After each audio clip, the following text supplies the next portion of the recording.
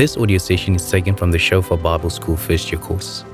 You can register for the full Bible School course by visiting our Shofar online store at www.shofaronlinestore.org. The topic for this session is, what is discipleship? It is part of Module 10, Discipleship.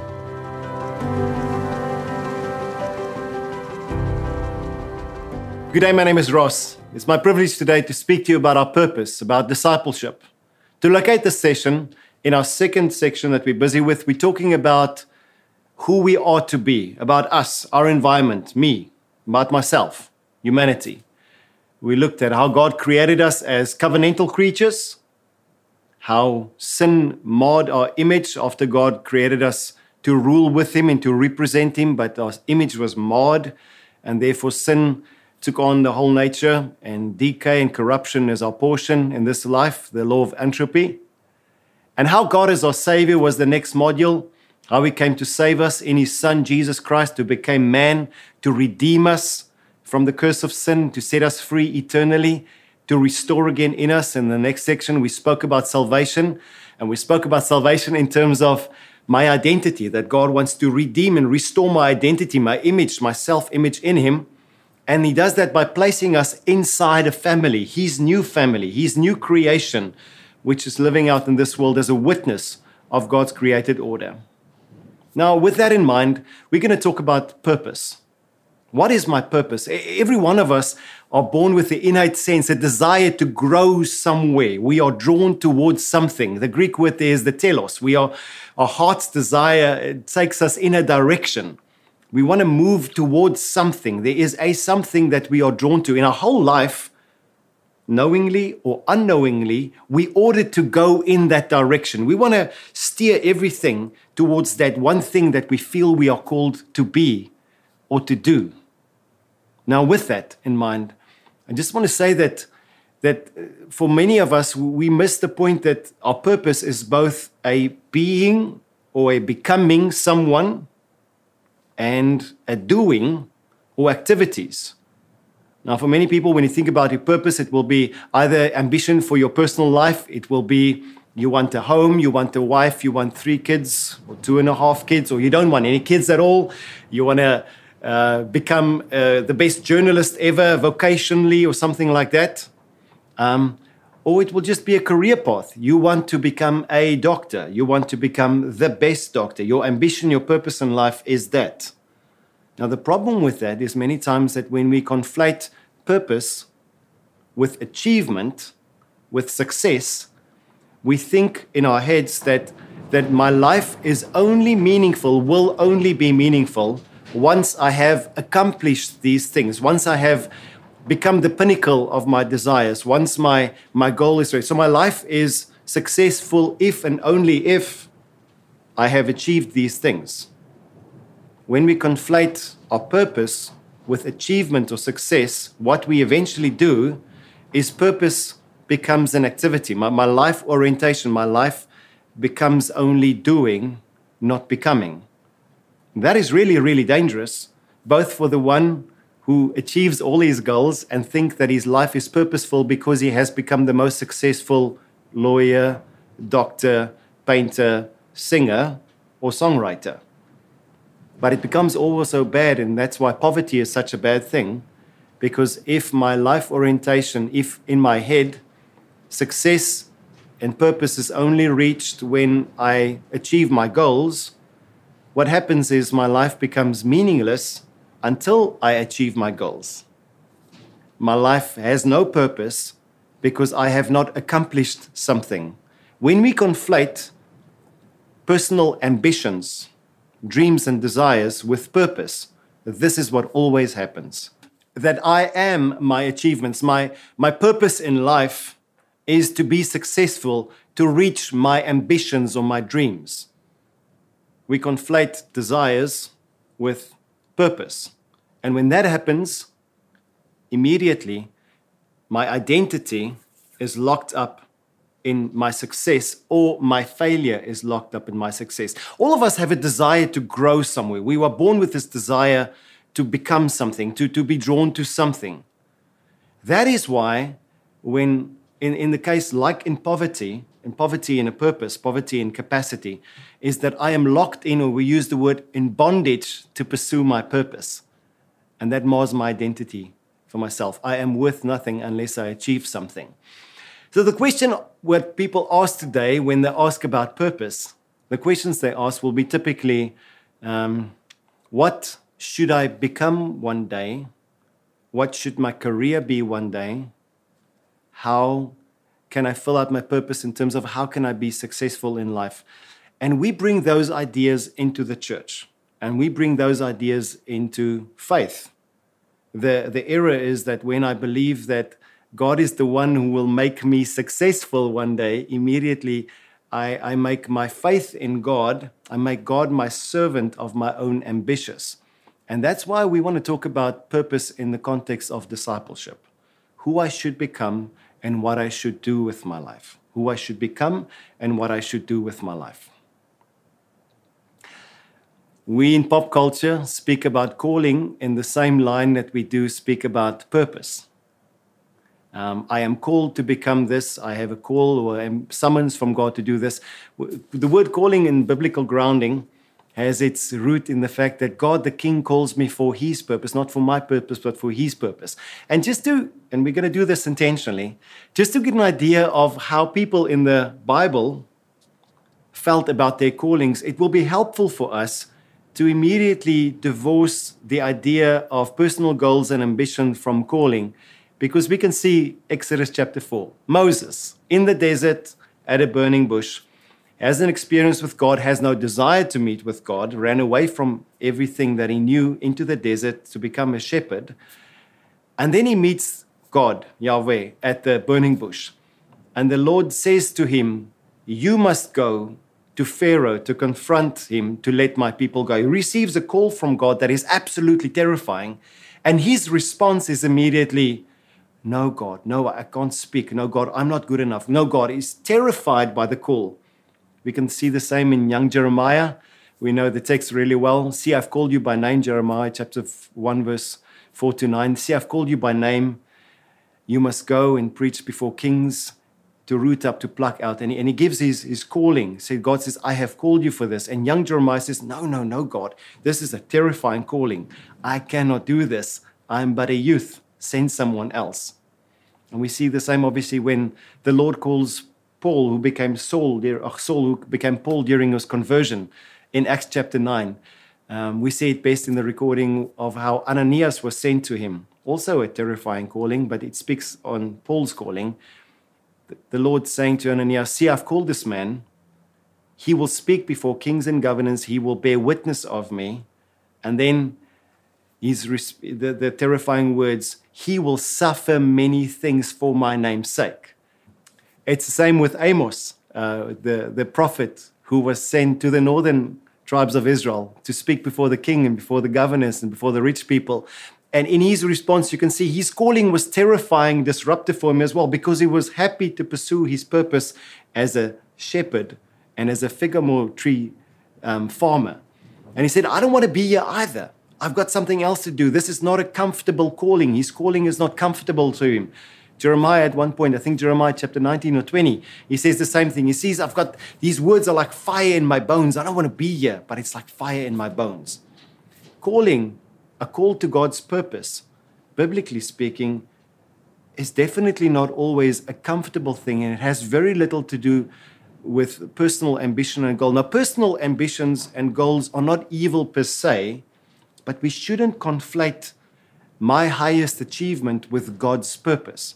So how do we get to the heart of this matter? If we look in the Bible, and I've got my Bible open in Matthew chapter 16, and I'm going to read a few verses of Jesus.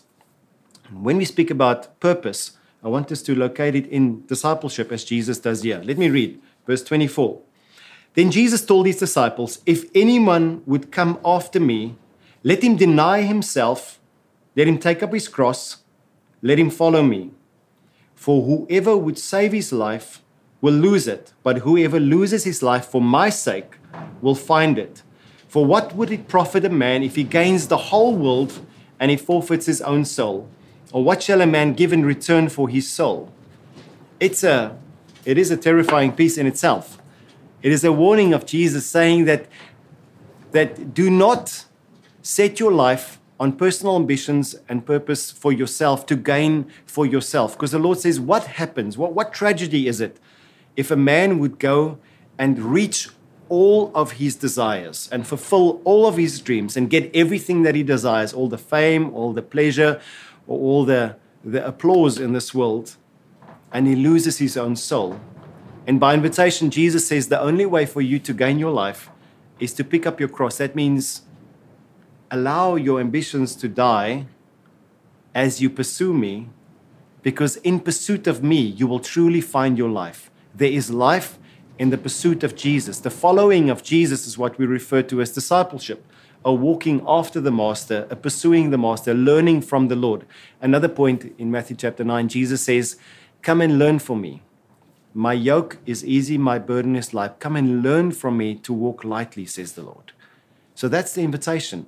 Purpose is locked up in becoming a follower of Jesus, an imitator. We refer to it biblically as, in the Latin speech, as the imago Dei, to pursue the image of Jesus. When we say that purpose is becoming someone with the outflow of doing some things, the first one that we want to talk about is that our purpose in life is to become like Jesus. Let's look at a text in Romans chapter 8, and I'm going to read for us Romans chapter 8, verse 26 to 29. I'm going to read from the ESV. It says, likewise, the Spirit helps us in our weakness, for we don't know what to pray for as we ought, but the Spirit himself intercedes for us with groanings too deep for words.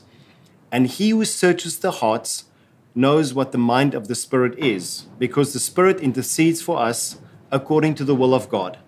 And we know that for those who love God, all things work together for good, for those who are called according to his purpose. For those whom he foreknew, he also predestined to be conformed to the image of his Son, the imago Dei, in order that he might be the firstborn among many brothers.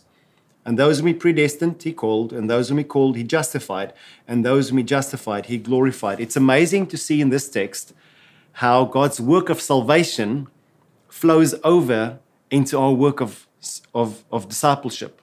Take 10 minutes to reflect on and discuss this session's key Bible passage together with others in your class.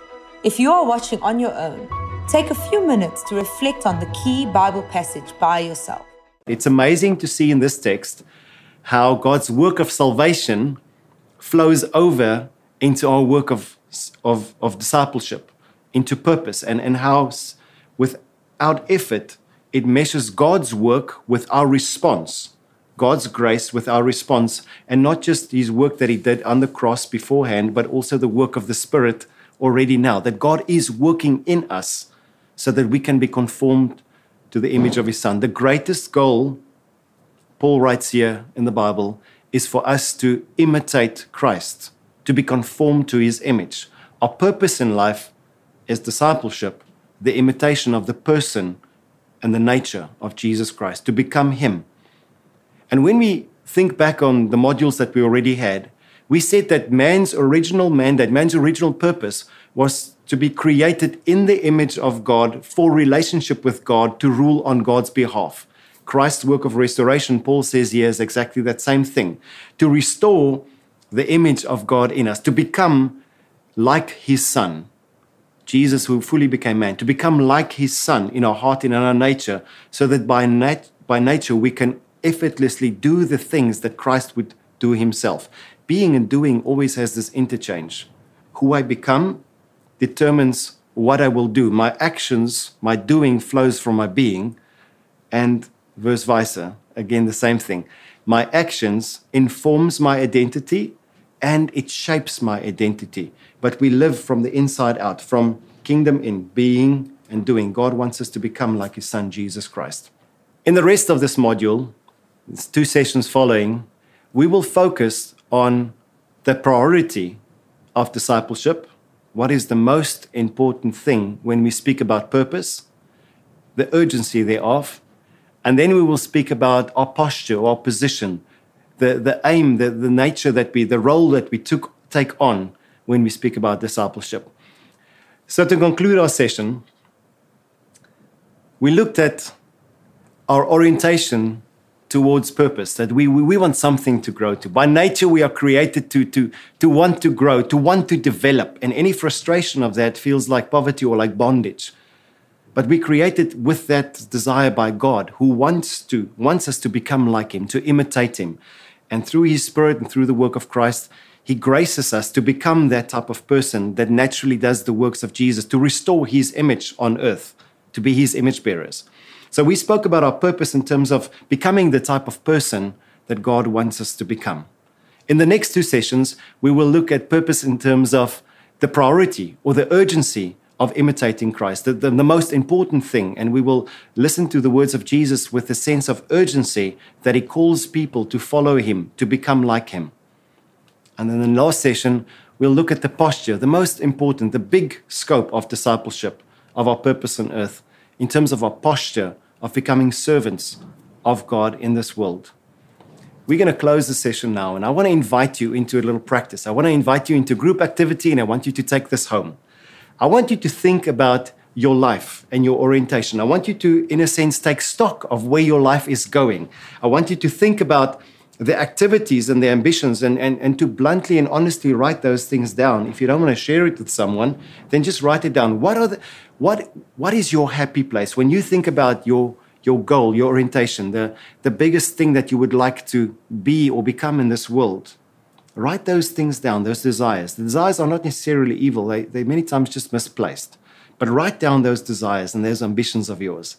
And then I'd like you to take stock of your actions.